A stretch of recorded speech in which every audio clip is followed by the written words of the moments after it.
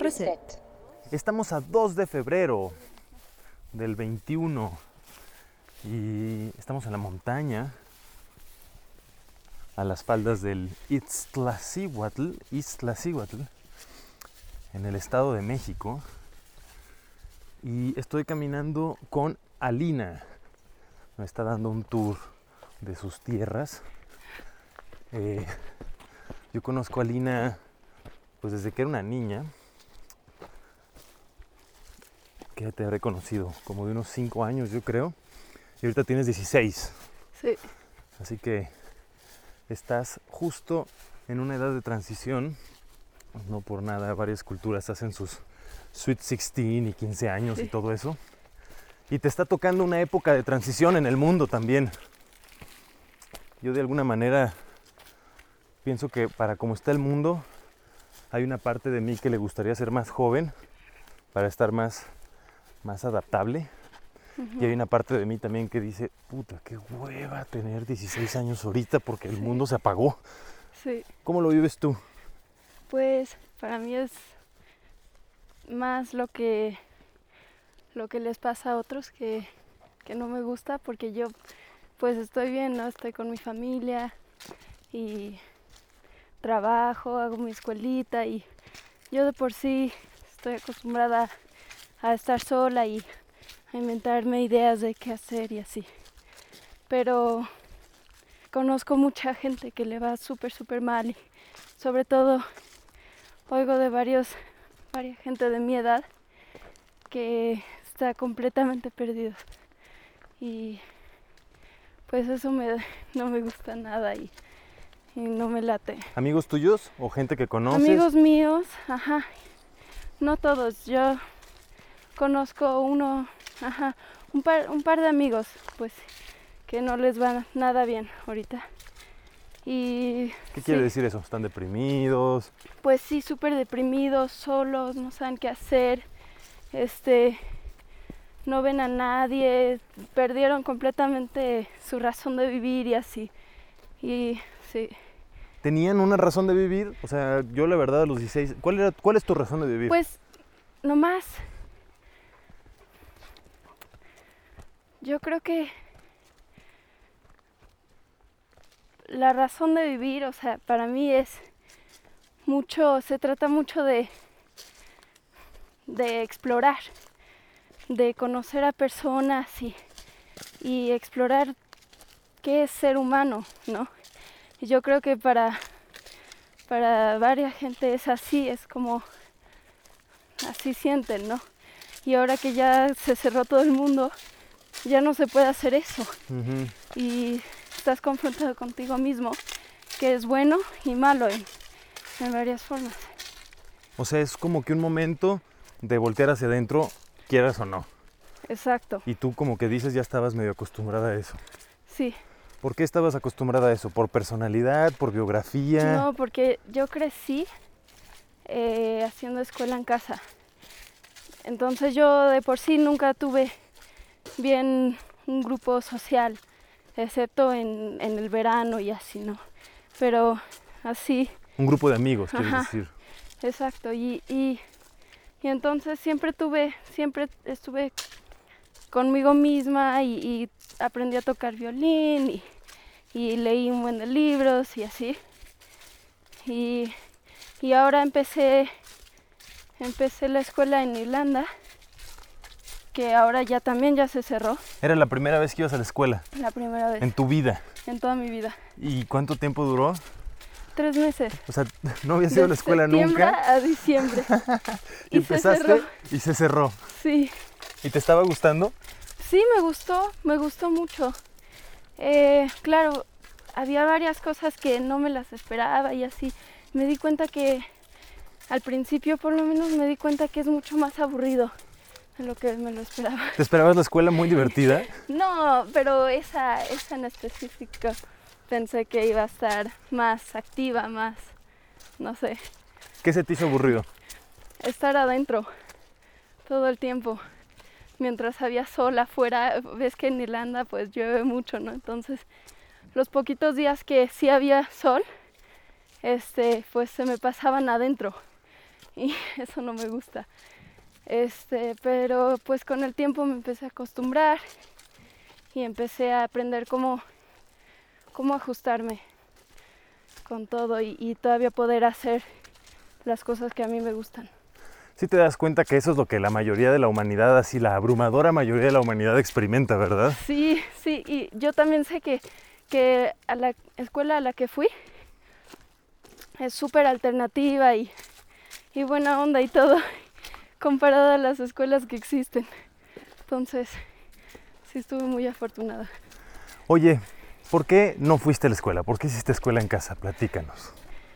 Pues inicialmente fue porque mis papás son músicos y viajan, ¿no? Viajan mucho por los conciertos y todo eso. Y entonces mi mamá empezó a enseñarme con un currículo de libros de escuela en casa y pasaba el tiempo y así. Y sí pensamos, a lo mejor debería de ir a una escuela. Pero yo misma me di cuenta que yo no tenía nada de ganas de hacer eso. Porque conocí a muchísimos amigos que me decían, wow, yo quiero hacer escuela en casa y mi escuela no me gusta y así, ¿no? Entonces pensé, ¿por qué acabar este tiempo tan lindo con mi madre, conmigo misma y con mi hermana y ir a una escuela, ¿no? O sea, te sentías especial, te dabas cuenta de que era especial. Ajá, y que no quería dejar ir eso tan rápido. A mí me encantaba trabajar en casa, ¿no? No es de que escuela en casa es no hacer nada, como mucha gente piensa, ¿no? Yo trabajaba mucho y hasta ahora veo los libros que hice, las cosas que estudié y pues fue muy, muy bello y muy padre. Sí, de hecho aprendes a trabajar mejor que en una escuela. Exacto. Te tienes que concentrar tú por tu cuenta, ¿no? Claro. Y ahora vi que hasta cuando voy a la escuela hoy, o cuando fui a la escuela ¿Por 3 meses? Ajá. Me di cuenta cómo yo ajustaba el trabajo a la manera que a mí me gustaba, ¿no? Si nos decían que teníamos que hacer algo que no me interesaba tanto, pues yo lo ajustaba un poquito a que se vuelva interesante. Y los otros no. Los otros lo hacían como pues les decían. Yo creo que sí, algunos sí, pero varios no. Varios nomás lo hacían. Pero sí, se vuelve divertido estudiar, sí, si tienes interés. También un poco la razón por la que no ibas a la escuela es porque nunca han vivido estables en ningún lugar, claro, ¿no? Sí, exacto. Porque me acuerdo una vez, tenías como 9 años y estábamos allá en el Caribe mexicano. Ajá. Y me acuerdo que me dijiste bien presumida, yo nunca he vivido en una ciudad y nunca voy a vivir en una ciudad. Y yo te dije, nunca digas nunca. Pero me acuerdo muy bien de decir, qué cabrón, esta niña tiene este chip de ser consciente de la diferencia que es vivir en el campo o vivir en una ciudad. Y pues una ciudad es un poco como una escuela, ¿no? Te tienes que atener a horarios, a reglas. Ajá. Dime, ¿en cuántos lugares han vivido? ¿O pues, tú has vivido? O sea, los lugares estables han sido Colorado, donde viví por 10 años. ¿Viviste ahí 10 años seguidos? No, solo 6 meses al año o 5 meses al año o algo así, ¿no? Porque nomás regresábamos en el invierno. O sea, esa era como la base, se iban de gira y regresaban ahí. Exacto, pero ahí tampoco teníamos casa ni nada. Y ahí, es cierto, ahí sí fui a una como escuelita, pero era una escuela para gente que hace escuela en casa. O sea, eran puros como tú. Ajá, y solo ibas una vez a la semana o algo así. ¿Y cuántos eran? 24. Ah, bueno, bastantes. Sí. ¿Dónde más? Y luego Francia, desde que tengo 10 años. Vamos ahí cada verano y pasamos ahí 2 meses. Unos meses cada verano. Ajá. Dos meses normalmente, máximo. Y pues Iztac, aquí. Aquí en el Estado de México. Aquí venimos mucho. Sí. ¿En México nunca vivieron en otro lugar? No. No, sí. Cuando tenía 10 años o 9 años, Vivimos en Tulum, Ujú. en el Caribe, Que eso fue cuando tuvimos por esa 6 conversación meses. Ajá, que te estoy diciendo. sí. ¿Y ustedes echaban todas las giras con tus jefes, con tus papás? No, ¿No?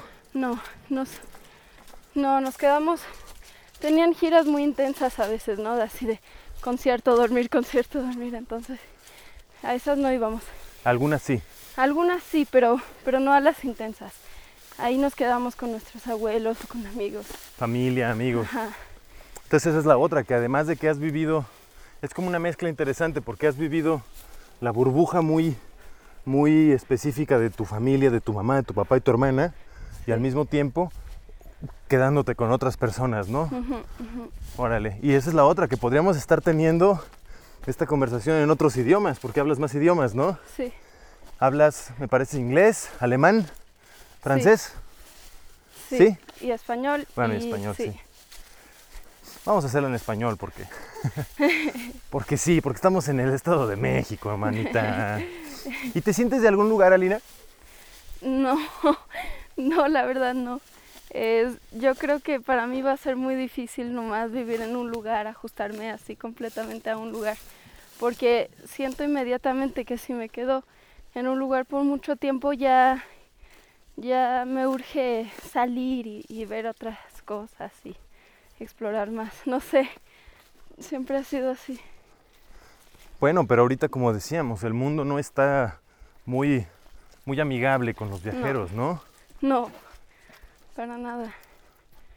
No. Aunque a mí me gustaría viajar y todo eso, yo creo que ahorita es el momento de regresar a sí mismo y reaprender a relacionarse con la tierra, con sembrar, con tu familia cercana, ¿no? Tus papás, tus hermanos y así. Porque no se puede de otra. Claro. Y eso es lo interesante, ¿no? Que al mismo tiempo eres una especie de ave libre. Yo crecí muy parecido a ti, no exactamente igual, pero me relaciono con esta sensación de siempre estar lejos de alguien que quieres, Ajá. siempre en movimiento, Sí. y un poquito también Sí. desadaptado, ¿no? Uh-huh. ¿Has sufrido en algún momento de tu vida esto de desadaptación o sentirte que no conoces gente como tú? Pues yo creo que una de las cosas que se me hace difícil a veces es siempre reajustarse a algo nuevo. Y pues a veces vas a encontrar lugares o momentos donde no eres aceptada como parte de ellos mucho, porque llegas como alguien nuevo y luego te vas otra vez. ¿Te ha pasado? Me ha pasado mucho, sí, mucho. Y entonces yo creo que eso es difícil, luego de ver cómo todos son así, todos son bandita y así, y yo nomás llego como de afuera y me voy otra vez. Sí. Y a veces eso me hace sentirme sola o no estable, porque siempre nos movemos y así. Pero ya aprendí mucho más en cómo lidiar con eso y sí, ya estoy aprendiendo a ver lo divertido que también puede ser. No tienes un grupo de amigos, dices. ¿O sí? Sí tengo, con los años ya se fue cultivando. En Francia tengo. ¿Por qué yo en creo Francia? que- Porque los veranos. Por los veranos. Claro, no es lo mismo estar en un lugar en invierno o así que estar en verano donde todos tienen tiempo y puedes Exacto. salir. Ajá. No, y ahí también todos vienen a pasar tiempo ahí en el verano, entonces todos en una manera son extranjeros, ¿no? Entonces nos juntamos. Lo que inició eso fue un campamento de teatro allá en Francia, en el sur. Y ahí pues hice varios amigos. Y con los años de regresar cada verano y así, nos amigamos más y más y más, y ahora ya somos un grupito muy cercano. ¿Gente de tu edad, más grande? Pues yo soy la más chica, Claro. entonces sí, más grande. Pero aún así nos sentimos todos conectados. Y son gente de todos lados como tú. No, son todos franceses, Ah, pero pero no de de ahí. diferentes partes de Francia, Ujú. que se reúnen ahí en el sur de Francia una vez al año, ¿no? Entonces, ajá. ¿Has oído alguna vez el dicho que dicen aquí en México del que mucho abarca, poco aprieta? No, ¿No? no. ¿Lo entiendes?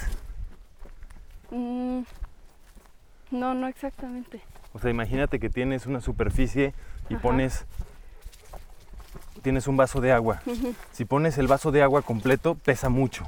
Si lo expandes en toda la superficie, Sí, pesa poco. sí, sí. Entonces, eso es un poco lo que a mí en mi experiencia me ha pasado. Abarcando mucho, siento que en todos lados quedo medio superficial. Ujú, ujú. No sé si tú has sentido eso alguna vez.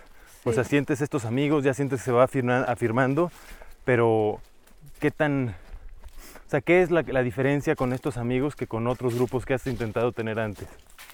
Pues yo creo que, por ejemplo, en Durango me pasó, en Colorado, en Estados Unidos, me pasó muchísimo que traté a hacer amigos y estar conectada con gente que conocía de ahí, y es tan difícil. Y yo creo que tiene que ver justamente con eso, con que ellos que nunca han salido de ese pueblito o no han vivido el mundo como yo o no tienen interés, no querían, no había espacio para mí. Solo había, nadie quería saber de Europa o de México ni nada. Y como eso es tan parte de mí, fue muy difícil ser amigos con ellos. Pues en realidad como que la cláusula es viajeros. Ajá. O gente con curiosidad. Ajá. Y yo creo que pues en Francia como crecimos juntos desde ese primer campamento de teatro, a los que yo hice a los 11 años o algo así, como que, no sé, no importa de dónde eres o de dónde vienes, porque estás ahí corriendo en el bosque, montando caballos, haciendo teatro y así. Sabes que la vida que platicas suena como una fantasía, ¿verdad? ¿En serio? Viajando por el mundo, gente de todos lados, retiros de teatro, andando a caballo. Eres parte de un grupo muy, muy pequeño de humanos que experimentan el mundo de una manera mucho más libre. Y bueno, como tú misma dices, ya te ha tocado toparte con puertas, con gente que no admite eso, que se siente insegura por eso, ¿no? Sí. Oye, ¿has tenido novios? Pues sí tuve uno fijo en Francia. ¿Francés? Sí. Sí, porque está difícil moviéndote tener un novio, ¿no? Sí, no, muy, muy, muy difícil. Claro, he tenido varias conexiones chiquitas con chavos, pero nunca así de novio, porque, o sea, a la distancia es mucho más complicado. Entonces, pues sí, en el verano siempre pasa algo, ¿no? Pero no es fijo. Yo creo que eso es lo que te va a hacer quererte establecer un rato. Sí. ¿Y en la escuela en Irlanda qué tal? ¿Cómo te estaba yendo? ¿Habías hecho amigos ahí? Sí, sí, pero yo creo que cuando llegué, también llegué como alguien de no sé dónde, ¿no? Entonces, todos ahí ya se conocían y ya era como un grupo y entré muy bien y hice varios amigos, pero no tan profundamente. O sea, yo no sé qué están haciendo ellos ahorita ni nada. ¿No estás guardando el contacto con ellos? No, porque nos conectamos cuando estoy en la escuela, ¿no? Pero como soy extranjera, no soy bien parte de esa comunidad. O sea, no sé. Extranjera siempre. Sí. Tú además eres alemana mexicana, ¿verdad? Sí. ¿Y tienes también pasaporte gringo? Sí. Órale, 3. Sí. Sí, es un montón. Es un montón. Y la geografía nunca va a cambiar. Siempre van a estar lejos los continentes. Sí, claro. Pero sí veo que hay definitivamente lugares donde yo me relaciono mucho más que en otros, ¿no? Oye, y ahorita que está esta onda de la pandemia y todo, ¿tuviste clases todavía? O por eso se interrumpieron, supongo, ¿no? Sí, sí tuve clases y no me gustó para nada porque yo como estoy acostumbrada a trabajar sola y así, me di cuenta que soy muchísimo más efectiva cuando trabajo sola que estar ahí en la compu por horas sin Porque hacer estabas nada. tomando clases por internet. Sí. No, yo creo que todo mundo trabaja mejor en presencia Sí. o solo que con una Sí. pantalla, ¿no? Pues sí, y por eso, pues te digo que mi escuela es muy buena onda. Entonces esta semana nomás dijeron, ok, sabemos que no tienen mucha motivación, entonces vamos a parar una semana, lean este libro y disfruten estar afuera, ¿no? Entonces, les dijeron así tal cual a todos. Sí, tal cual nos dijeron, porque todos dijimos que no nos gusta, que no nos late, que no trabajamos bien, que no tenemos inspiración. Y sí nos escuchan los maestros, nos escuchan todo lo que decimos, entonces en ese sentido mi escuela es muy buena. También la diferencia es que, bueno, tu escuela en particular, por lo que me has platicado, tiene un perfil de enseñar a los chavos a pensar y expresarse, ¿no? Uh-huh. Pero de por sí creo que para los chavos ahorita es más fácil expresar sus opiniones, sus puntos de vista, ¿no? Sí. Hay 1000 maneras en las que se pueden comunicar con sus superiores o con la autoridad que tienen encima. Sí. Y creo que es parte del caos también en el que estamos, Sí. porque el modelo de autoridad pues, no está hecho para recibir quejas desde abajo. Sí. ¿Has oído una frase? Hay una frase que ahorita escuchándote eso que dices que te sientes mejor trabajando sola. Hay una frase que es africana, un dicho africano que dice, si quieres ir rápido, ve solo, si quieres ir lejos, ve acompañado. Uh-huh. Y eso es lo que está canijo, porque por un lado te aprendiste tú a trabajar sola, a estar sola, sí. Y al mismo tiempo, si quieres trabajar la tierra, si quieres todo eso, sí. Pues es en grupo, ¿no? Claro. Y es justamente por eso que yo quise ir a una escuela al final, porque pues anduvimos buscando escuelas que pues sí hagan eso, sea una escuela de proyecto y de salir y de hacer cosas y trabajar juntos. Y entonces nos encontramos a mi escuela en Irlanda. Y yo estaba emocionada de empezar a hacer esas cosas hasta que llegó esto, ¿no? Entonces, ahora ya estoy de vuelta conmigo misma. Es a fuerzas. Y ahora resulta que todo lo que te enseñaron de soledad y de todo es como una especie de ventaja, ¿no? Sí, exacto. Sí. ¿Qué sientes tú que está pasando en el mundo globalmente? Tú que has visto muchos lugares distintos, conocido un montón de realidades y que incluso ahorita durante la pandemia has viajado, me parece, ¿no? Has visto varios lugares. Sí. ¿O estuviste en Irlanda desde que empezó esto? Estuve en Estados Unidos y luego nos fuimos a Europa y estuvimos en Alemania y en Francia y así hasta que llegamos en Irlanda en septiembre. Y ahora México. Sí, ahora México. ¿Qué sientes que está pasando? ¿Lo Yo vives? siento- ¿Lo sientes que están en todos lados más o menos igual? ¿Qué No, piensas? yo siento que sí, pues la verdad siento que la humanidad ha perdido un poco el contacto con la tierra y consigo mismos. Y que en ese sentido pues sí tiene lados buenos que está pasando porque ellos se pueden confrontar otra vez con esa realidad. Pero ya pasó mucho tiempo y veo que le está haciendo mucho mal a la humanidad todo esto. ¿Qué? Toda esta separación, pues. O sea, ¿pero qué le está haciendo daño? ¿La pandemia o qué? No, la separación entre humanos. Ya no, los humanos ya no se relacionan por miedo de morir, paran de vivir. Uh-huh.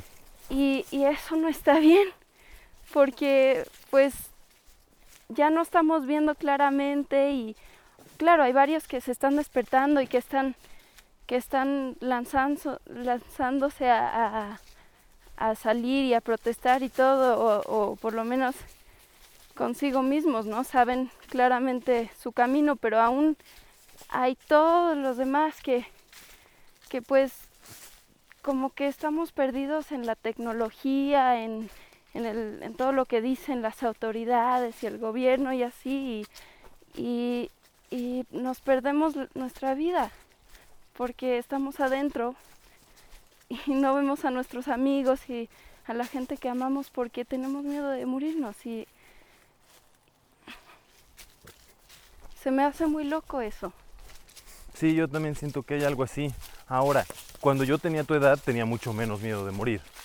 Sí. Y ahorita tengo que aceptar que lo tengo. No es que trato de no dejar de vivir, pero creo que mientras más te acercas a la muerte, más en serio la tomas, ¿no? Claro. Entonces hay como también quizá un desfase generacional, ¿tú crees? Puede ser, pero yo también siento que el mundo, o sea, la muerte es parte de todo, ¿no? De la vida, del ciclo de la naturaleza, de todo. Y se nos olvida a veces que es parte, ¿no? Y que la muerte es necesaria para vivir. Porque imagínate, si nunca nos muriríamos, no viviríamos bien. Porque diríamos, tenemos tiempo. Luego hago eso. Después hago esta otra cosa. Exacto. Sí. A mí me ha pasado con el COVID. Yo me he vuelto más ordenado en mi vida. O sea, lo que quería ser, la persona que quiero ser todos los días, como que lo había pospuesto. Sí, me hacía güey. Y desde que empezó el COVID fue así de órale. Es ahorita, carnal. Sí. Si te mueres mañana, ¿quién fuiste tu último día, no? Exacto.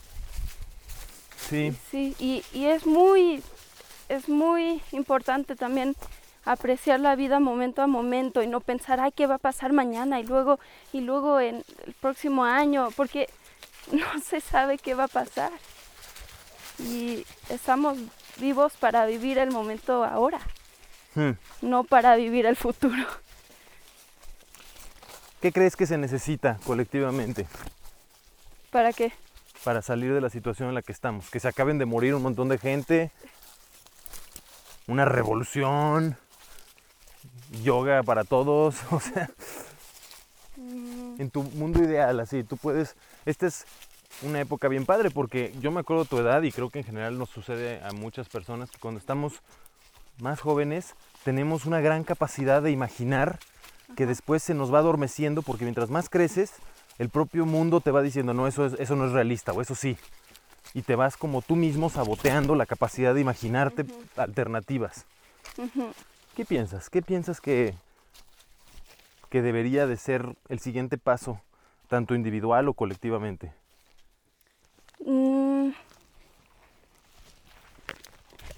Yo pienso que individualmente uno tiene que regresar a sí mismo y revisitar las cosas que uno aprecia o las cosas por las que uno vive, ¿no? O sea, ¿qué quiere decir regresar a sí mismo? Pues salir a caminar, dibujar, hacer las cosas que te gustan hacer, tocar música, hasta sembrar, trabajar con la tierra. Te lo dice Alina mientras camina descalza, por cierto, en estas montañas. Y estamos por unas laderas bastante empinadas y vas descalza, así como elfo. Sí, y pues colectivamente yo creo que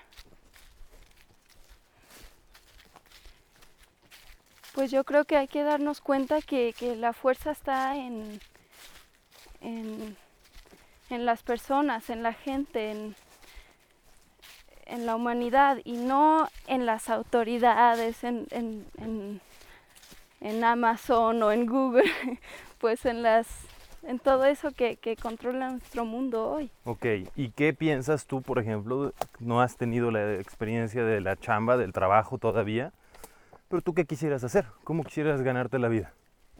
¿Lo has pensado? ¿Cómo? En el aspecto de la lana, lo material, sí, así. Sí. Porque eso es lo que nos pasa como adultos, es que empiezas a caer en lo cuantificable. Sí, claro. ¿Tú qué quieres hacer? Yo es lo que he estado pensando muchísimo estos últimos 2 meses, porque siempre cuando me preguntan eso, siempre digo, ay, tengo muchas ideas, pero todavía no sé exactamente. Y ahora me doy cuenta que lo que sí me interesa mucho es la fotografía. Y no sé por qué, pero hay algo que me atrae mucho a eso. Y yo no sé exactamente qué quiero hacer con eso o algo, pero sí me darían muchas ganas, primeramente, pues estudiar eso un poquito más profundamente para entenderlo más. Y luego, pues tengo ganas de usar fotografía y hacer, no sé, videos y cosas que puedan despertar a más gente, a motivar a gente a regresar. O sea, la comunicación Ajá, a través de la foto ajá, o el video. ajá. ¿Cómo te Y- imaginas tu vida en 10 años, cuando tengas 26? Yo me imagino. Ay. Yo me imagino que estaré en una comunidad. Bueno, depende qué tipo, porque no sé si voy a estar establecido en un lugar, pero me imagino que voy a estar con amigos en una comunidad donde podamos hacer campamentos de niños y trabajar con la tierra y no sé. ¿Qué es trabajar con la tierra? Ya lo Pues, dijiste varias veces. Sí, pero sembrar sembrar. comida, porque se me hace tan importante eso. Ahora que estoy también justamente aprendiendo sobre cómo la agricultura daña la tierra tanto, porque los químicos que se usan para... La agricultura industrial. Ajá, exacto, y los químicos que se usan en la tierra son muy dañinos para la gente y para la tierra. Entonces, para mí yo quiero aprender la permacultura y poder enseñársela a otros también, ya que la aprenda yo. ¿Ya has trabajado en algún lugar así? Sí, en Colorado vivíamos en un lugar donde había un jardín, y ahí sí sembraban. Entonces ahí sí trabajé mucho. ¿Y salía comida suficiente para cuántas personas? Pues la verdad es un jardín que es pues para la comunidad de ahí, pero también tienen un café, un raw food café, o sea, de comida cruda, y ahí hacían... Un restaurantito de comida cruda. Ajá, exacto. Y pues ahí usaban la comida que sembraban. O sea, había suficiente. Sí, Porque la agricultura industrial, bueno, tiene mil motivaciones económicas, pero en parte nació para quitarse ajá. trabajo, ¿no? Sí, Y si quitas exacto. eso, pues hay más trabajo. Y si hay más Sí. trabajo, quiere decir que tienes menos tiempo de hacer otras cosas. Sí. Entonces, si te dedicas a la permacultura o a la tierra, pues básicamente es que a eso te dedicas. Claro, pero por ejemplo eso fue interesante ver allá porque yo he visto que hay mucha gente que tienen ganas de hacer eso, o sea, casi toda la gente que conozco me ha platicado de cómo o ya están, o sea, ya están haciendo un jardincito, o sea, aunque sea chiquito, ¿no? Aunque tengas ahí tus tomatitos y tus, no sé, sí vale algo. Entonces yo sí he platicado con mucha gente que les interesa más y más eso. Casi toda yo la gente siento- que conoces. Sí, Órale. bueno, la gente que conozco bien, pues, Sí, tu círculo Ajá. cercano. exacto. Sí, porque yo casi toda la gente que conozco está en otro trip zombie bastante Sí, frío Sí, y asustado, ¿no? claro.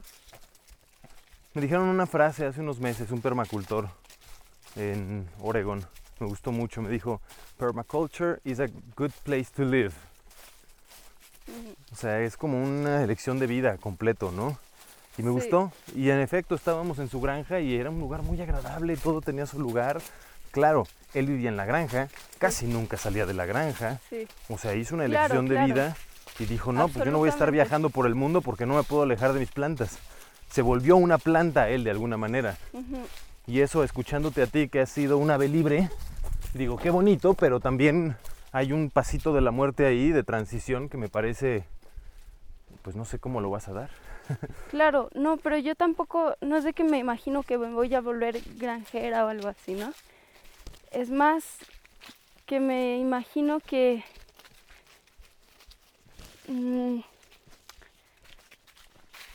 por ejemplo en Francia nos quedamos en un lugar donde vive toda una comunidad de gente que tienen un jardín grande y hay suficiente gente que trabajen de vez en cuando ahí, pero todos trabajan su parte, ¿no? O sea, no es de que están ahí 5 gentes trabajando toda una pradera de comida o no sé qué. Todos tienen su partecita y no es grande, pero todos viven ahí y hacen su cosa y siembran un poquito y ya. Y todos viven de eso, es la comida que comen todo el tiempo.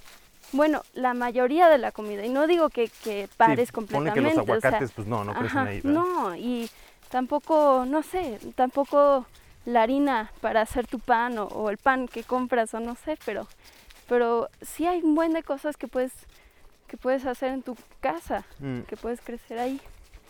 Y de hecho creo que en esta época se vuelve todavía más importante porque parte del problema de salud que afecta a muchas personas es relacionado con una mala alimentación crónica, ¿no? Sí. Con años y años de comer mal, de comer cosas que no tienen nada de prana, de energía, ¿no? Sí, se va volviendo una prioridad. Ya ahora sí, inaplazable. Yo también pienso eso. Y en ese sentido tienes ventaja porque pues has estado en lugares donde hay no solamente personas que lo hacen, pero una tierra propicia. Aquí mismo estamos en la ladera de un volcán, ¿no? Sí. Súper fértil. Alrededor de nosotros hay ramas y miles de plantitas creciendo por todos lados. Sí.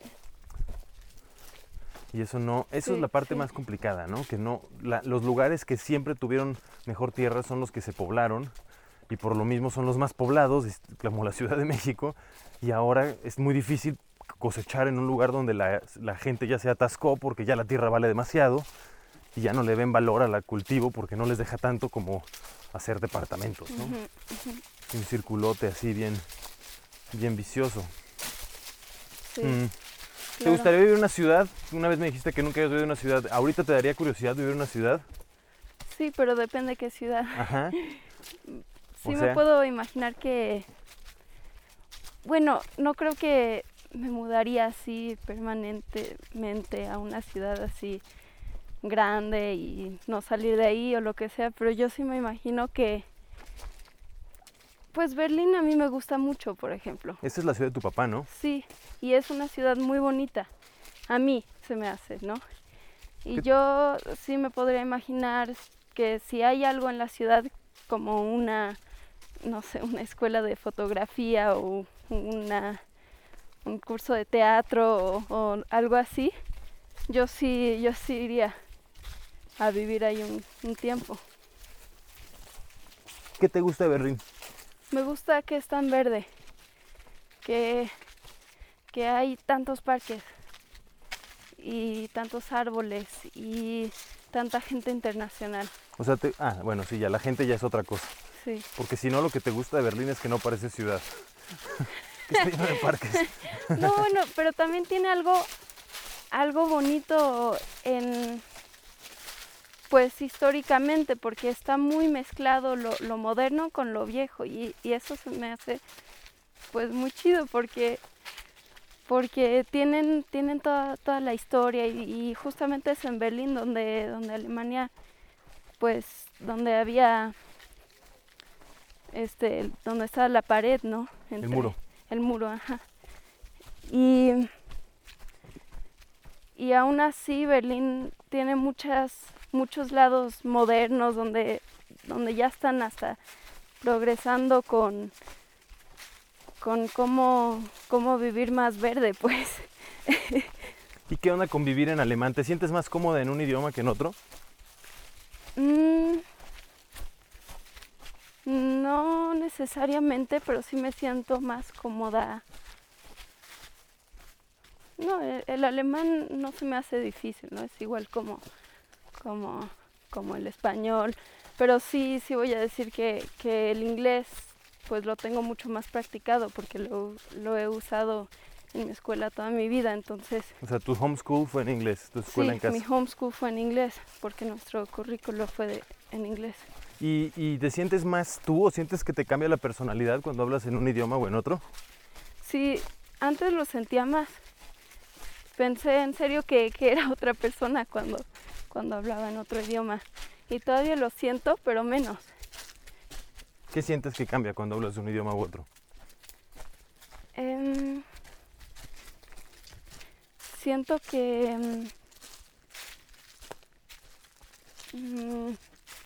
siento que hay como una energía en cada idioma que percibe al mundo de una manera un poquito diferente. Por ejemplo, el inglés de Estados Unidos lo percibe todo con más intensidad y más wow y más... Sí, más... ¿Más guau? Sí, más wow. ¿Qué es más guau? ¿Más Pues, como perrito o qué? No, más brillante, más todo es increíble y wow, feeling so good, así. Tiene más esa actitud de que todo está súper bien y súper intenso, siento. Y siento que eso sí me afecta de cómo hablo. ¿Tú y cómo empiezas a soy. hablar así también cuando hablas inglés en Estados Unidos? Porque Pues, tú tienes como acento gringo, ¿no? En inglés. claro, porque vivimos ahí y solo lo aprendí ahí. Entonces sí, no es de que uso el slang mucho o algo así, pero claro, el acento sí te afecta, porque no es acento de Escocia, ¿no? Entonces sí. ¿Cómo sientes el español? ¿Qué sientes que cambia en ti cuando hablas en español? Pues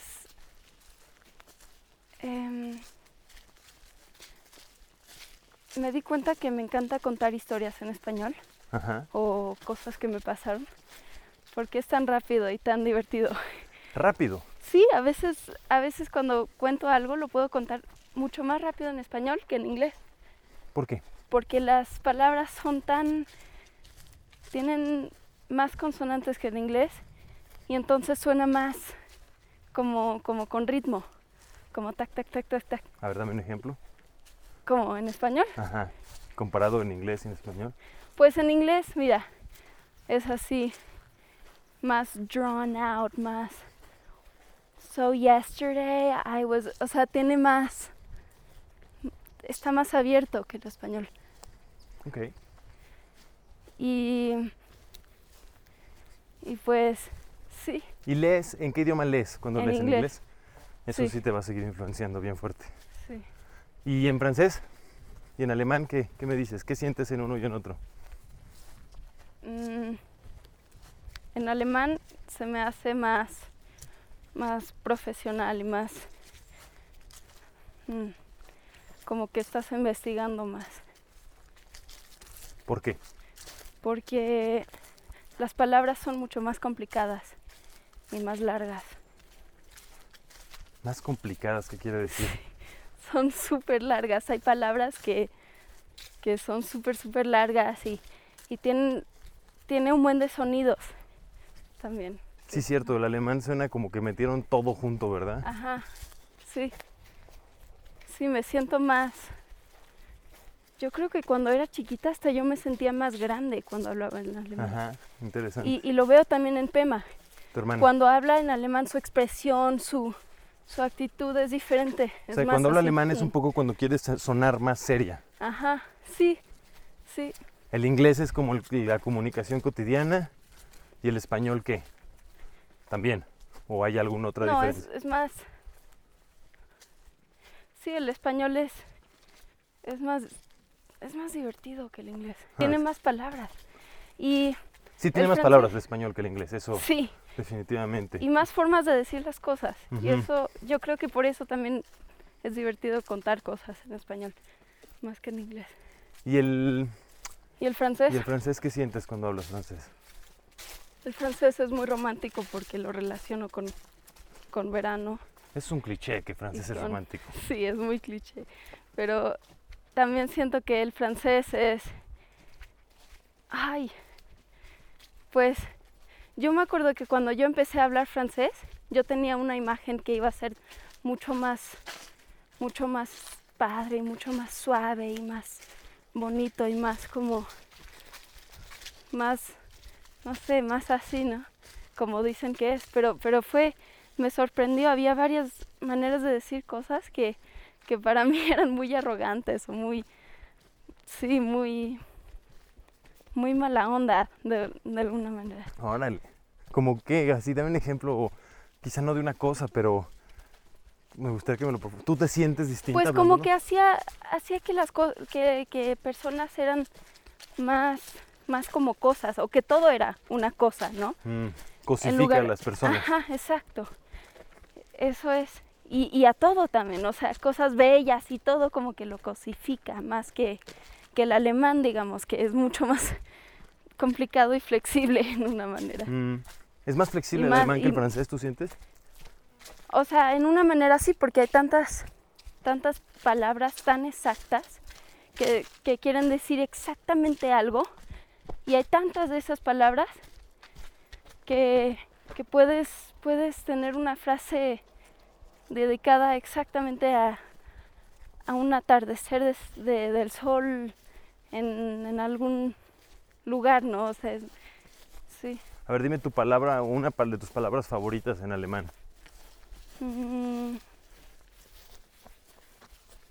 Ay, esa pregunta siempre me cuesta trabajo porque yo misma me la pongo.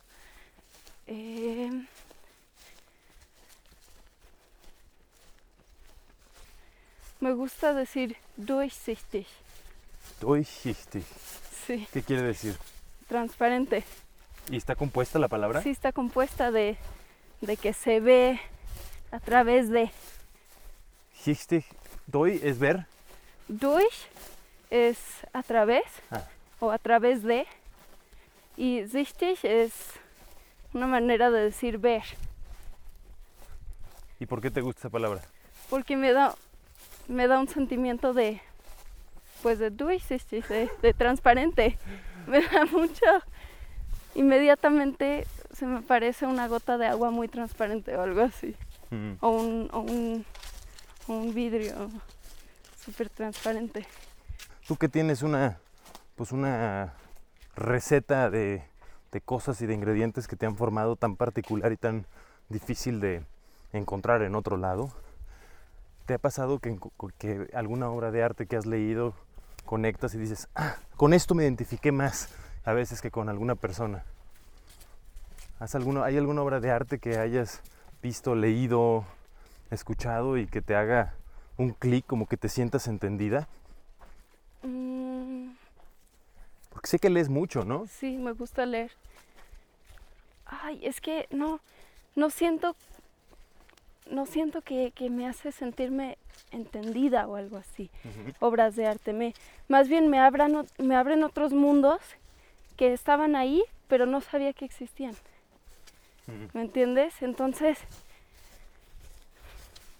pues, por ejemplo, Lord of the Rings, ¿no? Lo leí hace poco. ¿El Señor de los Anillos? Ajá, El Señor de los Anillos.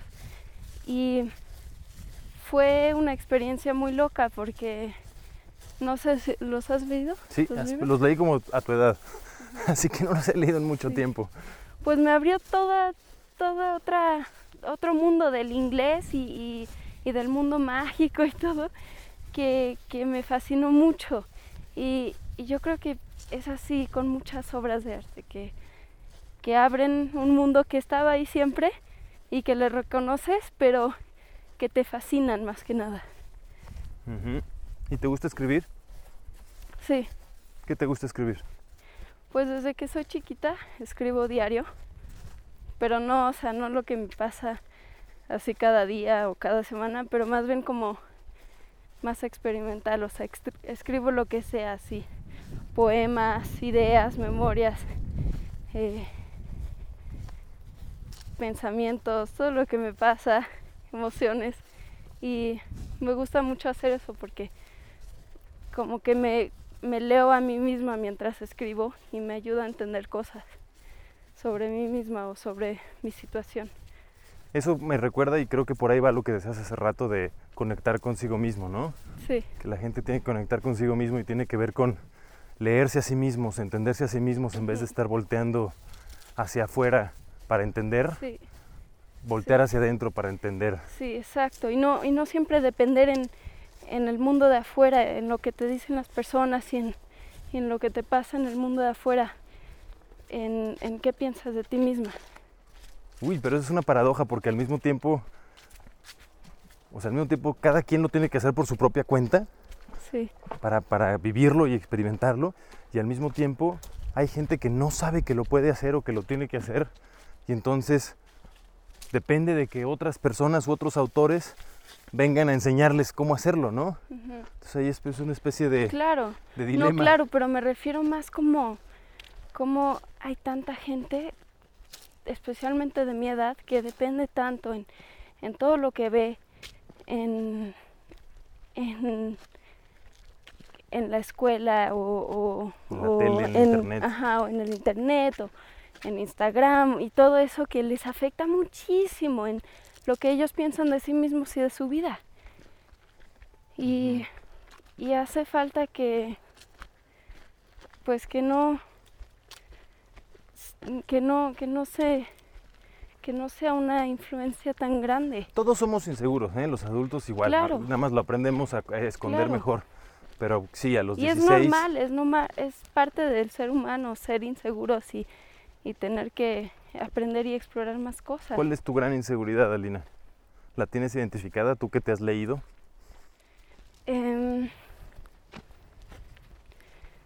Yo creo que siento que es algo que cambia para mí. Cambia con que cuando crezco más y así.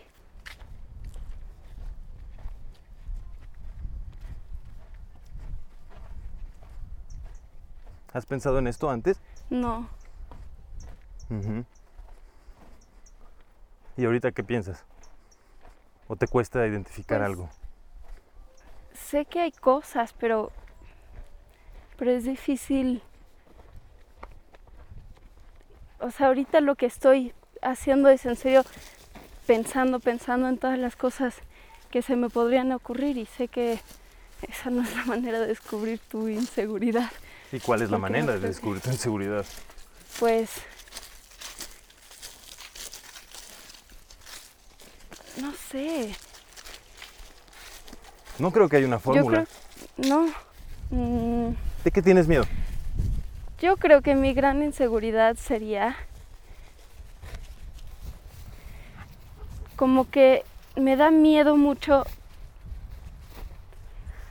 planear mi vida, y eso me da mucho estrés porque sé exactamente qué es lo que quiero hacer o qué es lo que quiero traer al mundo, o sea, pero sé también que tengo miedo de acabar haciendo algo que no me guste para nada, y que siento presión de you only live once, solo vives una vez. Tienes la presión de no desquitar la vida. Ajá, y que está pasando el tiempo y el mundo está así, y yo qué voy a hacer, ¿no? Y qué quiero traer a la gente y eso, y cómo, ¿no? Y no es de que es muy difícil o algo así, pero me da estrés cada vez que pienso en eso, en qué voy a hacer con mi vida, porque sí. Bueno, yo estaba igual que tú, así que, y no se me ha quitado. Pues muchas gracias, Alina, muchas gracias, qué bueno que hicimos esta conversación. Ojalá en 10 años podamos hacer otra, ¿no? Sí. Hacemos un update, a ver en cuántas comunidades de permacultura has vivido, a ver cuántas fotos has tomado, a ver en qué lugares nuevos has vivido también. Sí. Y a ver si ya fuiste a la escuela. Sí. Te lo deseo. Muchas gracias. Gracias.